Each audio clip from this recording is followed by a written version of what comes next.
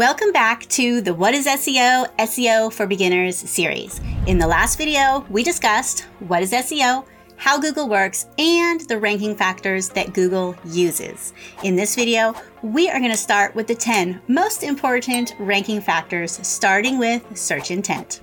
SEO factor number 1, search intent.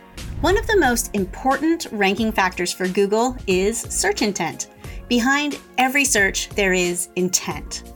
When you type in a query into Google, you're looking for something specific, and that is intent. You're looking for a recipe, or the height of the Hoover Dam, or the most recent football scores. Search engines work to return results that best match what you're searching for. Pages that best match your search intent will rank higher in results than those that don't. If you want to get more search traffic to your site, then you must optimize your pages for search intent. You want your website pages to contain the actual information that people are searching for. For example, say that you have a health and fitness website, and on it, you have a step-by-step tutorial for starting on the keto diet. If you want your page to show up for searches, the information should match what people are searching for. So how do you optimize your website for search intent? The first step is keyword research.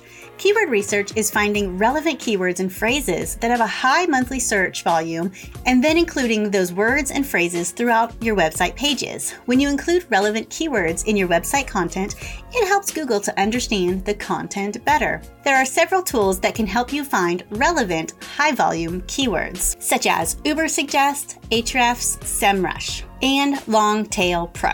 I'm going to show you Ubersuggest in this series since it has quite a few free features available, but the other tools mentioned work just as well. Now, there are several easy ways you can find the best keywords for your page. First, you can enter keywords and phrases to see the monthly search volume. When you search, you'll see the keyword and its monthly volume, the cost per click for advertising, the competition for paid advertising, and the competition for organic SEO.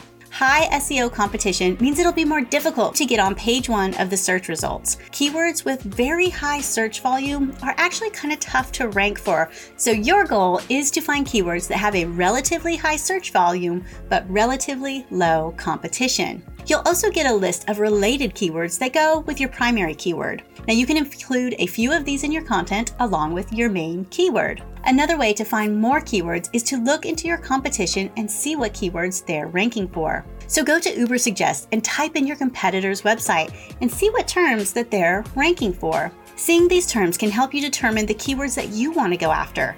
Again, look for relatively high volume and low competition keywords. Next, you want to optimize your content.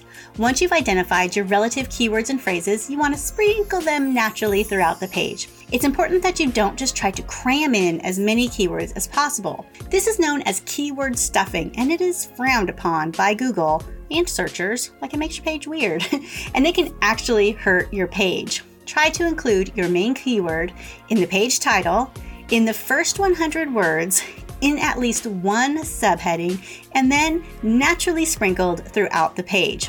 Remember, Google is smart, so you don't need to go crazy town on your keyword. Just use them enough so that it is clear what your page is about without messing with your readability. It's still important that your page is easy to read and easy to understand. In the next video in the series, we'll dive into SEO factor number 2, backlinks.